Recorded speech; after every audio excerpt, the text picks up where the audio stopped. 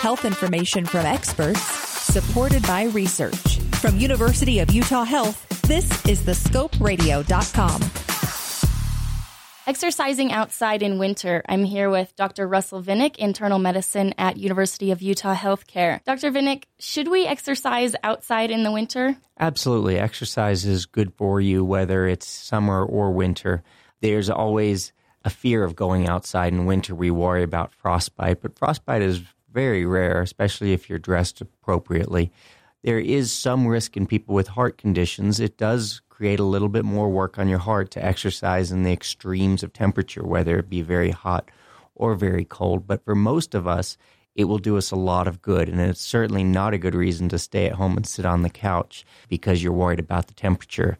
People often dress very, very warmly, and there's actually a risk of overheating in the winter if you dress too warmly. So the most important thing you can do exercising in the winter is to wear layers. That way you can take off layers as you get too hot. But overall, it will do you a lot of good. You'll pump a lot of blood through your body, and it'll help your cardiovascular health as well as your mental health. I heard you mention it's probably people with heart conditions shouldn't exercise as much. That surprises me. It seems like people would be more worried about the cold air in their lungs and the cold and dry air. So even people with heart conditions can and should exercise because there's still benefit in doing that. I would just talk with the doctor before you do that.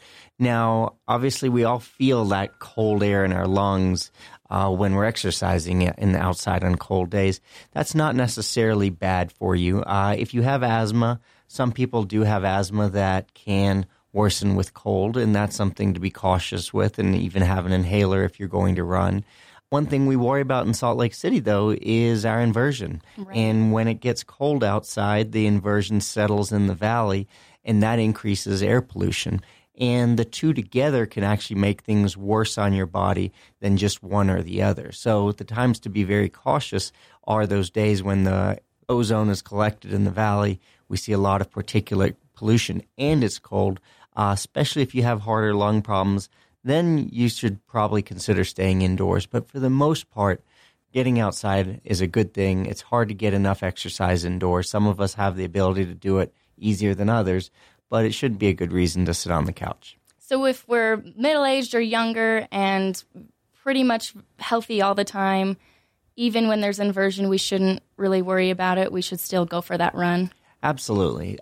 You could still easily go out for a run. The risk to your body is very, very low. In fact, the benefit to your body is a lot more than the risk associated with going out in cold weather or the inversion. Getting out and working, and it doesn't have to be a huge amount of exercise. 20 minutes, 3-4 times a week would do a great deal for your heart, lungs, as well as your body, just weight and preventing obesity and all the bad things that come with a sedentary lifestyle. Have a question about a medical procedure? Want to learn more about a health condition? With over 2,000 interviews with our physicians and specialists, there's a pretty good chance you'll find what you want to know.